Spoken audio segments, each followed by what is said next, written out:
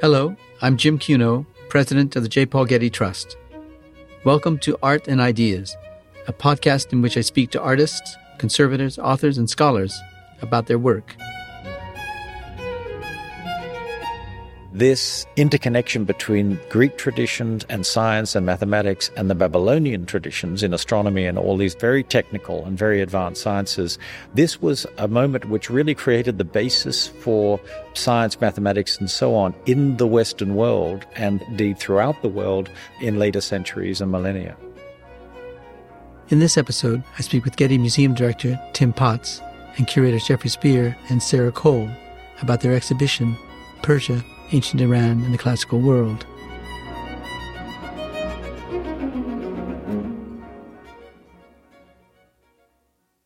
For more than 1,200 years, starting around 550 BC, Persia was a dominant power in Western Asia. 3 successive dynasties, the Achaemenid, the Parthian, and the Sasanian, controlled a vast empire of unprecedented size.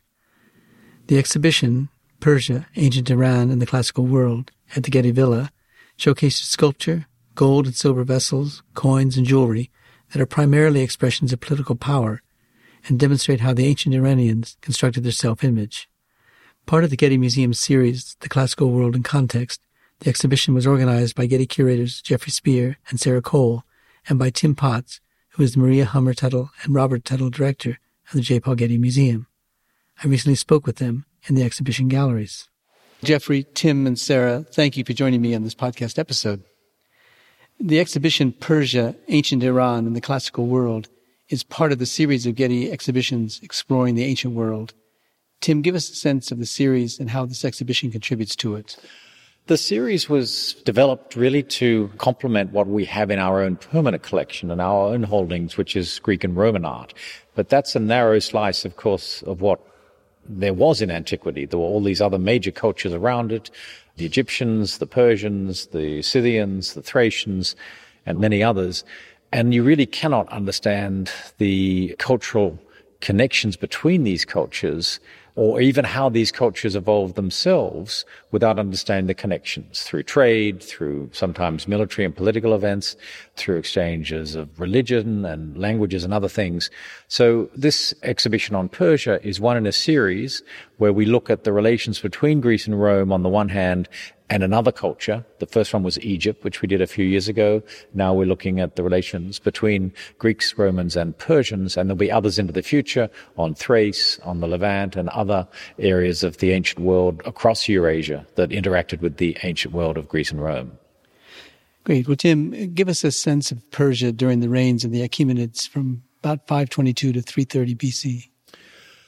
Well, this is the period of the Achaemenid Empire founded by Cyrus the Great around the middle of the 6th century, so around 550 BC, when he conquers the Medes, who had been till that point the most major power in Iran.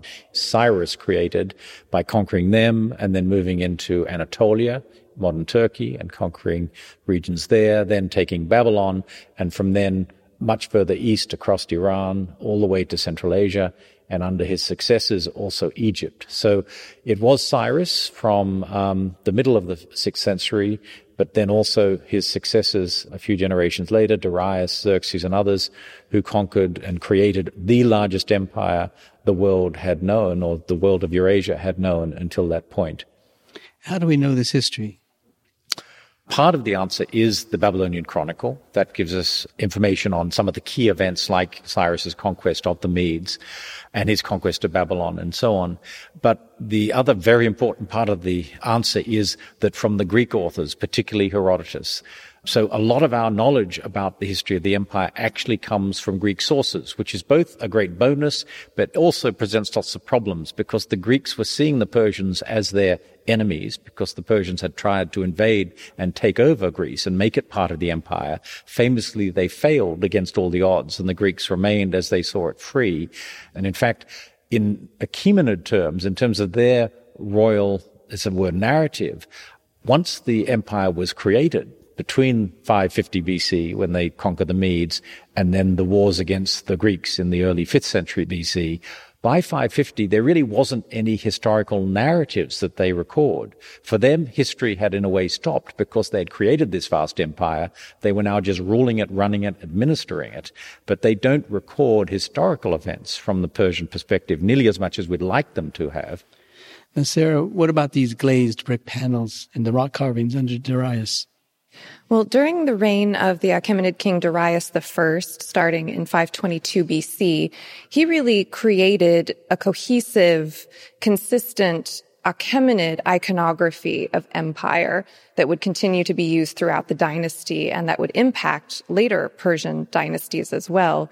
And in doing this, he drew upon artistic traditions that were local to Iran, but also traditions from the lands that were ruled under the Achaemenid Empire, including places like Egypt, the Greek cities in Anatolia, present-day Turkey, and Assyria and Babylonia in Mesopotamia. And one of the areas in which we see this cohesive Achaemenid iconography of empire and of kingship is in how Darius decorated his palaces and other monumental structures at places like Susa and Persepolis. So the glazed brick panels were used to decorate the palace of Darius at Susa, one of the capitals in southwestern Iran. And the use of these colorful glazed brick compositions to create figural scenes was a Babylonian tradition. And we know from a foundation inscription found at Susa that Darius brought Babylonian artisans to Susa to execute these panels. So he was very much drawing on that tradition, but using a distinctively Achaemenid iconography. What about this Persian guard from the Achaemenid period, carved in limestone? It would have been painted, I assume. On the palace facades at Persepolis were carved rows of guards carrying lances and bows and arrows, and these echo the figures that we see in the colorful glazed brick panels from Susa. And they're symbolically protecting the king and protecting the empire. And as with the other carved relief scenes at Persepolis, they probably were originally pigmented and were full-size standing figures, though this fragment shows just the upper torso and head of the figure. How would their impact be felt by the people who are coming into the palace? Well, they were used to decorate the facades of important buildings like palaces and audience halls at Susa and Persepolis. So they were highly visible. At Persepolis, for instance, the carved relief scenes decorated staircase facades. And so as you would approach these buildings, you would be confronted with these monumental carvings representing the king's power and the vast reach of the empire. Now, how was it possible to carve these extraordinary stone monuments? Because the relief is so shallow, but it's so exact. They're highly detailed and made of locally sourced stone. So the actual buildings at Persepolis themselves were primarily made up of mud brick, which was used throughout ancient Iraq and Iran as the primary construction material. And then local stone slabs would be brought in and affixed to these facades and then carved by artisans using standard carving tools like chisels to execute these very highly detailed relief scenes. This large fragmentary relief panel depicts a motif that we see repeated on several facades at Persepolis of a lion attacking a bull. And so the lion grabs the hindquarters of the bull and sinks his teeth into the animal, and the bull is turning his head back over to look at the lion. The significance of this motif is somewhat ambiguous and debated, but it might represent the power of the king and of the empire to marshal wild forces of nature. Lions appear very frequently in earlier Mesopotamian art, but also in the Iranian tradition as symbolic of kingship. The animals on this relief carving are rendered in very intricate and delicate detail. We can see, for instance, the individual strands of fur on the mane of the lion and the expression on his face as he's biting into the hindquarters of the bull. And the animals are highly decorated in a style that kind of references back to very intricate depictions of animals in Assyrian palace reliefs. And it's interesting, perhaps, to point out that amongst the craftsmen that Darius records having worked on the palace, creating the palaces at Persepolis, Susa, and so on, were Greeks from the western coast of Turkey and others from the kingdom of Lydia, which controlled many of those Greek areas. So this was a tradition which also reflects that even at this moment of creation, influence of certain Greek styles and motifs which appear in Achaemenid art at Persepolis, Pasargadae, and elsewhere. Yeah. Well, Jeffrey, what about this golden sword with its delicate precision and punch marks?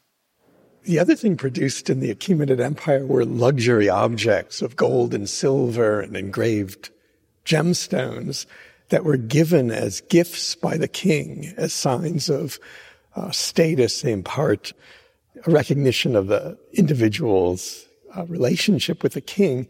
And we know from Herodotus that the sword, which he calls an akinakis, it's a short sword made of gold, was one of the ultimate gifts from the king. And this is what we're showing here. It's a very beautifully worked sword with Achaemenid motifs of animals and birds and mythical creatures in relief on one side, and the other side punched in 3 languages, in Persian, Babylonian, and Elamite, is the name of Xerxes, the king. So this actually bears the king's name and would have been given as a extremely prestigious gift. And we see these represented, in fact, on the Persepolis reliefs. A lot of the soldiers and bodyguards are wearing swords just like this. Yeah. What about these silver bowls and rhytons? Similarly, the bowls and rhytons were royal gifts, and we see them being carried on the Persepolis reliefs, especially this amphora with handles in the form of lion griffins. We have a big fiale, a large drinking bowl, which has the name of Artaxerxes on it. So again, it's clearly a royal gift. And rhytons, they're drinking horns that terminate in various creatures. This one is a lion griffin with these big horns. And these would be for the royal drinking parties. You'd be given this, and it would be full of wine, and you'd have to drink the whole thing out of the spout at the front. What about this silver handle that's here, that's so exquisitely carved and punched? Yes, these handles in the form of animals are seen on the Persepolis reliefs, and we have an intact amphora in our own collection, which you can see in the room. But this handle is one of a pair. This comes from the museum in Berlin. There's another in the Louvre in Paris, of a very large amphora, which doesn't survive, just the handles survive, of a winged ibex, a goat, which is very popular in Achaemenid iconography. The quality is really superb, the modeling and gilding on the silver. And what's also interesting about this one is it's not quite in the style of the Persepolis, the royal capital. There seems to be some Greek influence here. He's standing on the head of a Greek satyr. So we think this is from a different workshop, probably one in one of the Greek cities on the Black Sea in modern-day Turkey. Well, even on Greek vases, you can identify a Persian subject. For example, the soft cap and pajama costume. As the Greeks, having fought off the Persians, recognized the Persian costume, the typical attire of a Persian warrior, which is trousers, because they rode horses, and this soft peak cap. And this is the costume that appears for hundreds of years in Greek and Roman art. It's sort of a sign of the Persians. And on the Greek vases of the early 5th century, following the wars between 490 and 479 BC, they often show battle between a Greek soldier and a Persian soldier. And they do tend to show a lot of respect for them. They're always beating the Persians, but they do. I think a lot of these artists actually were in the battle, so they know what it was like to be in war. We also have some vases which are a little more exotic. We show Persians riding a camel with his entourage of dancers and musicians, and even sort of genre scenes of a Persian sitting with presumably his wife. This seems to have been sent perhaps even to a Persian client, because it was found on the island of Cyprus, which was under Persian control at this time. Now, what role did Alexander the Great play in the story? As the sort of representative or self-appointed representative of the Greeks, he launches a campaign to bring the Achaemenid Empire down in retribution for the destruction of Athens and other cities that the Persians, during their invasions of Greece, had perpetrated on the Greeks. Alexander himself a Macedonian, so not actually a Greek, but speaking a presumably related language, and certainly culturally he was a Greek in the years between 332 BC and his death in 323 BC. He swept eastward, first into Anatolia, then down the Levant into Egypt, and then further east through Mesopotamia and right through Persia and as far as the borders of India, modern Pakistan and Uzbekistan today, conquered this huge territory, as big and perhaps even for a short period of time, marginally greater than the empire that the Achaemenids had had. He defeated in a series of battles, both in Turkey and then in northern Mesopotamia, the last of the Achaemenid kings, Darius III.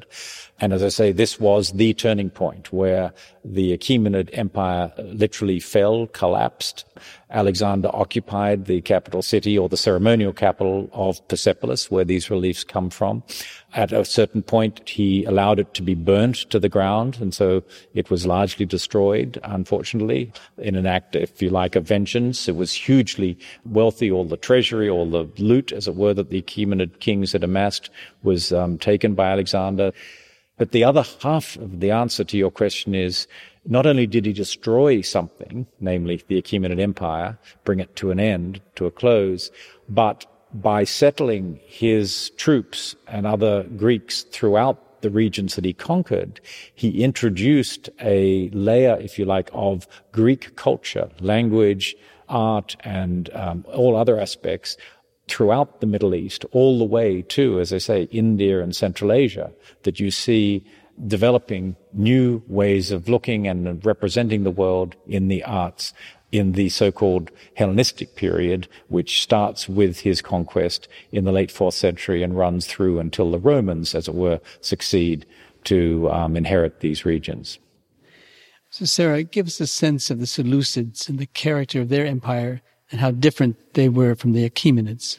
Well, when Alexander the Great died in 323 BC on campaign when he was in Babylonia, the question arose of what to do with this vast territory that Tim was describing that he had conquered. And a period of conflict ensued, but essentially, in the end, Alexander's vast territory was broken up among several of his generals who were Macedonians like himself. And each of these men founded their own kingdom and their own dynasty.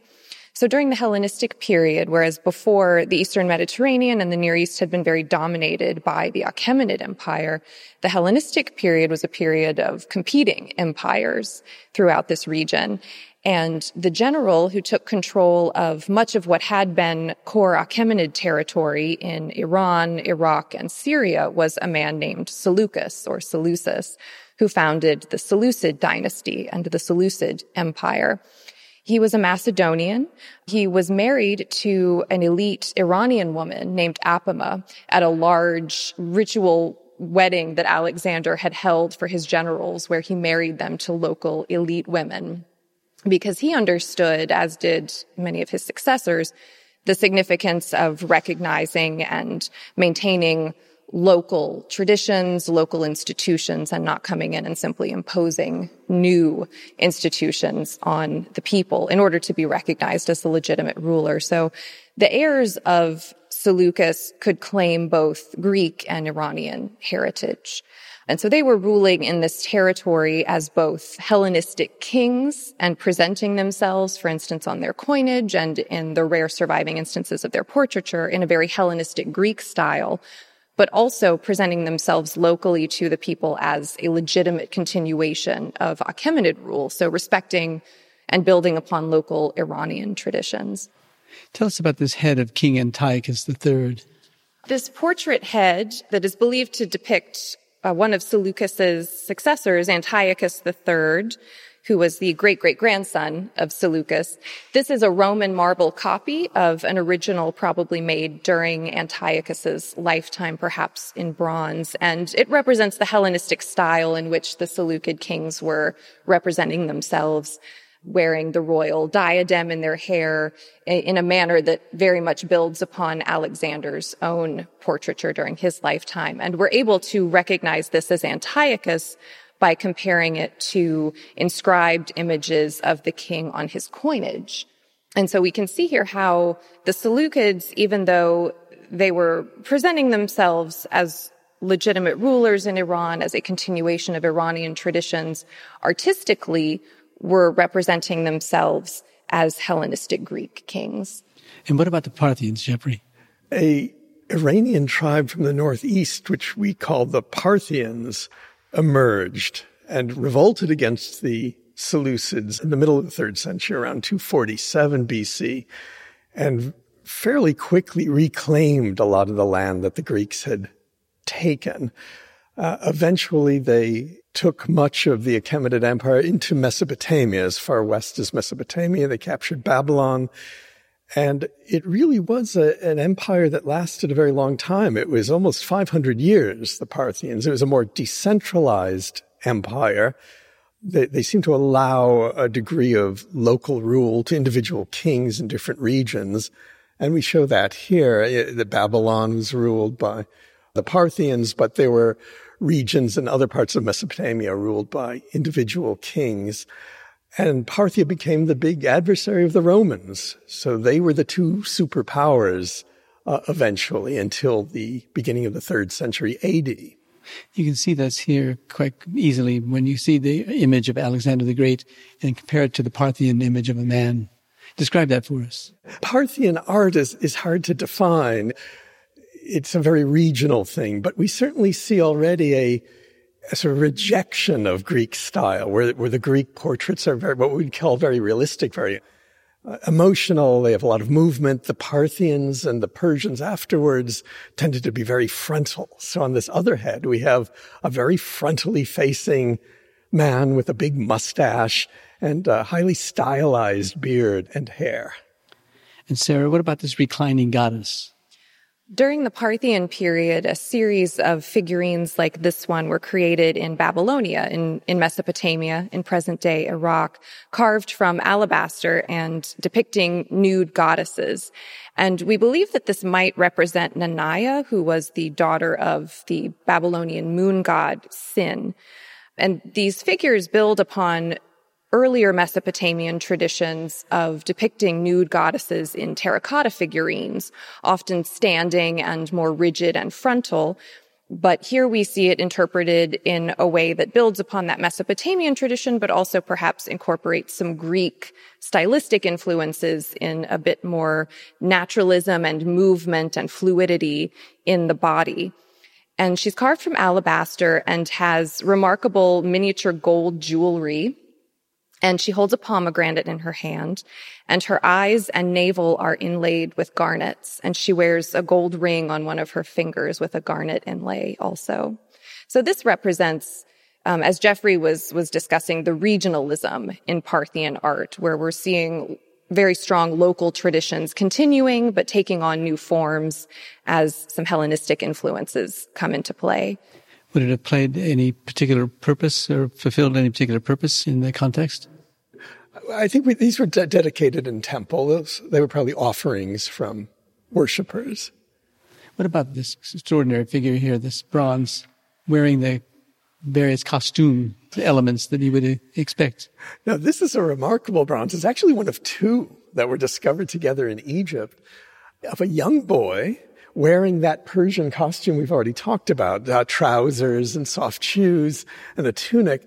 He's also wearing this tall, peaked cap, which is the crown of the Armenian kings. And Armenia was one of those borderlands that was contested between the Romans and Parthians. The theory about who this is rather interesting. It's a recent theory, and I think it's right, is that this is one of the two infant sons of Antony and Cleopatra, the last Greek ruler of Egypt, because in a passage in the Greek writer Plutarch, he talks about a festival in Alexandria where the two sons were brought out to the crowds, one dressed as a Greek and one dressed as a Persian and the king of Armenia and the Medes, it says. So this is very likely meant to be the son of Antony and Cleopatra, who was proclaimed ruler of the East. Of course, they never achieved their aims, but their intention was to rule the whole world. What happened to him? Well, Antony and Cleopatra were defeated by the Romans, and that ended their dreams. They both committed suicide. What about this carving over here, this great figure with a similar costume? Yes, we do try to show the development of the new religions that emerge in the beginning of the Roman Empire. And one of these is Mithraism, the worship of the Iranian solar god Mithras. The Romans have created a cult around him, which wasn't entirely authentic Iranian, but he inspired a religion that spread throughout the Roman Empire. And this relief shows the typical scene, the central scene where Mithras, who is again shown in Persian costume with the trousers and soft cap, is sacrificing the celestial bull between representations of the sun and moon. We're not entirely sure what all of this means. We have a lot of images of this found throughout the empire. But it did attract a lot of worshippers in the 2nd, 3rd, 4th centuries. Were there great holdings of such materials in libraries, for example? Well, unlike the Achaemenid Empire, which was ended by Alexander the Great, the Parthians fell to internal civil war. The king of Persis, in the heartland of Iran, Ardashir, revolted in 224 AD against the Parthians and established a much more centralized, militarized empire. We call it the Sasanian Empire, named after one of his ancestors, Sasan. And it immediately became more antagonistic to the Romans. Again, these are the two superpowers with the border running from Mesopotamia north through Armenia and Georgia. This was the borderlands. And for more than 300 years, they contested rule of this area. So now we're in a hallway between one gallery and another, and in this hallway are texts from Seleucid and Parthian empires. Tim, tell us about this. Well, there are 3 cuneiform tablets in the case in front of us. So they're written in various versions of Babylonian, the southern version of the Akkadian language. So it's often very minuscule and difficult to read, and so it's the small number of specialists in this field who can decipher these texts. But they are loaded with a lot of technical information. In one of these is a mathematical text explaining how you do certain calculations. Another is one of the astronomical diaries. These are the things that chart the progression of the positions of the planets, of the stars, and so on, which were thought to be important, of course, for predicting the future, horoscopes, and so on. And another one is in a rather different vein. The cylindrical text is a cylinder of Antiochus I, one of the early Greek rulers of this part of the world. But importantly, he's using the language of Babylon and in the cuneiform script to establish his rule and to describe some of his achievements. This was an incredibly important moment where you get a connection between the Greek tradition from about 330 BC when the Greeks conquered Babylon. Particularly in Babylon, you had the native Babylonian tradition of astronomy, mathematics, and other sciences, which were the most advanced in their fields in the world, and the greatest thinkers and traditions of Greek science, mathematics, and so on. But the connections between the two that were established from around 300 BC, and then it continued not only under the Seleucids, who were the Greek rulers of Babylon for over a century, but then when the Parthians came through in the mid-2nd century BC also, up until about the 1st century AD, this interconnection between Greek traditions and science and mathematics and the Babylonian traditions in astronomy and all these other very technical and very advanced sciences, this was a moment which really created the basis for science, mathematics, and so on in the Western world and indeed throughout the world in later centuries and millennia. Were there great holdings of such materials in libraries, for example? There were tens of thousands of tablets of these kinds in Babylon at the time they were conquered, of course. Many of them do not survive, just the vicissitudes of history and so on. And these tablets, which are inscribed in the soft mud clay, and it's only if they're fired, whether intentionally or accidentally when buildings are burned down, it's only if they're fired that they become very durable like these ones are, almost like terracotta, and so they survive well, even if sometimes in fragments. There are many thousands of these in museums around the world that have been discovered through archaeological work, but of course many more were destroyed and many, many more still lie in the various layers of ancient sites throughout Mesopotamia. Would they tell a coherent narrative?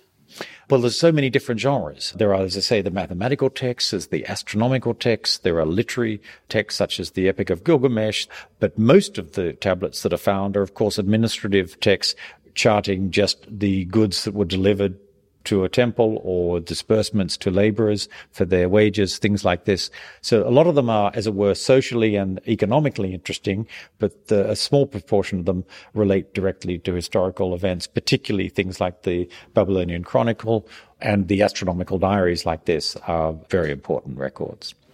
Jeffrey, tell us about the Sasanian Empire and what distinguished it from the earlier empires. The Sasanians took over the Parthian Empire and became a more centralized and militarized society. They founded many cities. They had a new administrative system, a very bureaucratic system where we have some records of how they administered this very large empire. As with the Parthians, it was a very large empire reaching from the Mesopotamia, was the border with the Romans, to the east into India almost, the borders of India. They tried to portray themselves as a very powerful empire and glorified the king. As we saw earlier with the Achaemenids and the Parthians, they would give precious objects as symbols of status. These would include swords and robes and horse trappings, but especially silver plates, which show the king hunting was the usual scene. Let's go over here. We show a number of silver plates which glorify the king as the royal hunter. The animals were symbols of his authority, of his royal status. We have him on these plates hunting wild rams, lions, and even ostriches on this plate, which were wild in Mesopotamia at this time. We also have silver vessels that were used at the drinking parties, which were, again, ritualized to glorify the king. Only the people who were closest to the king and had great status were allowed to go to these parties. Something worth mentioning about the Sasanian period is, along with the more centralized authority that Jeffrey was describing, comes a more centralized image of kingship and empire, whereas what we saw in the Achaemenid period was the establishment of a very consistent, cohesive iconography and style of empire. And then in the Parthian period, we saw a more diverse regionalization in the artwork where local traditions are coming into contact with Greek influences in different ways. In the Sasanian period, we see the kings again creating this more centralized, consistent iconography and style that expresses kingship. What about this extraordinary silver plate depicting David and Goliath? It is an extraordinary plate. It's a very large silver plate, one of 9 found on the island of Cyprus in the late 19th century, depicting scenes from the life of David, King David. It was made in Constantinople in the 620s AD. We know that from stamps on the back, like hallmarks, during the reign of Emperor Heraclius. I think what this signifies, this particular plate, is a commemoration of Heraclius's victory over the Sasanians at Nineveh in modern-day Iraq in 627. This was a counterattack against a very successful Sasanian advance into Byzantine territory, and it was a miraculous victory. And in fact, it pretty much ended the Sasanian Empire. They never really recovered from this defeat. And within a generation, they had been invaded and conquered by the forces of Islam, the Arab army coming into their territory. The reason David and Goliath are on this plate, perhaps, is that Emperor Heraclius was regarded as the underdog, and his court poets praised him as the new David.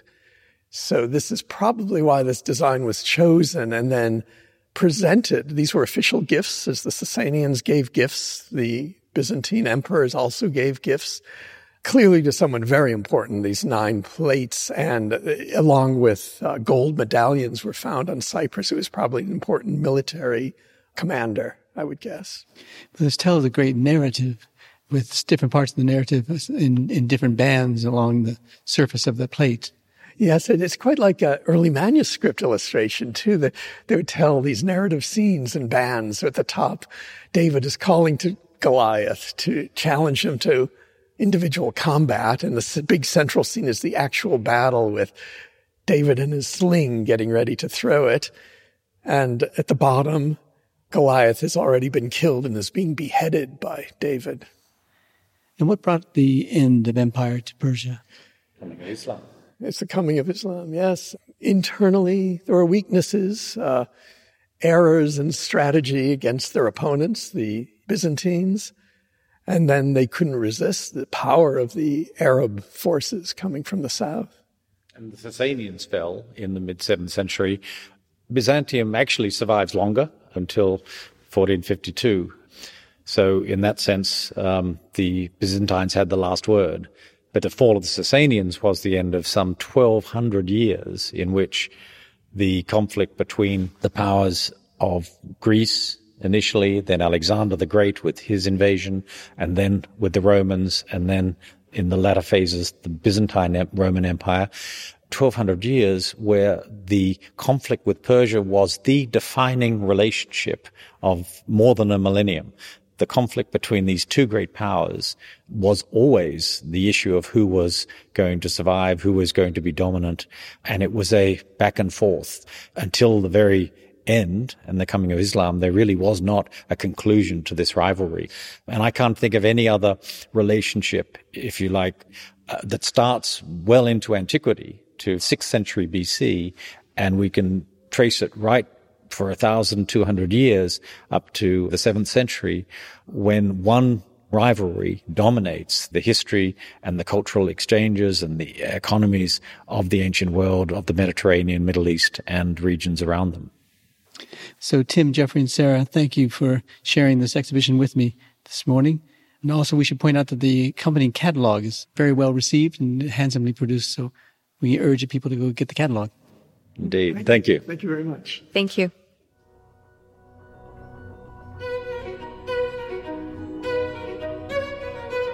The exhibition, Persia, Ancient Iran and the Classical World, is on view at the Getty Villa through August 8, 2022. The exhibition in Los Angeles was made possible with lead support by Anahita and James Lovelace in memory of Professor Ibrahim Hurravud, and major funding by Elizabeth and Bruce Dunleavy, Farhang Foundation, Ellen and David Lee, Georgia and Ronald P. Spogley, and the Getty Patron Program. The Farhang Foundation is the exhibition's cultural partner, and the Hurravud Center for the Study of the Iranian World at UCLA is the exhibition's academic partner. The exhibition catalog is generously supported by Jeffrey P. Cunard. This episode was produced by Zoe Goldman, with audio production by Gideon Brower and mixing by Mike Dodge Weitzkopf. Our theme music comes from the Dharma at Big Sur, composed by John Adams for the opening of the Walt Disney Concert Hall in Los Angeles in 2003, and is licensed with permission from Hendon Music. Look for new episodes of Art and Ideas every other Wednesday. Subscribe on Apple Podcasts, Spotify, and other podcast platforms. For photos, transcripts, and other resources, visit getty.edu/podcasts. And if you have a question or an idea for an upcoming episode, write to us at podcasts@getty.edu. Thanks for listening.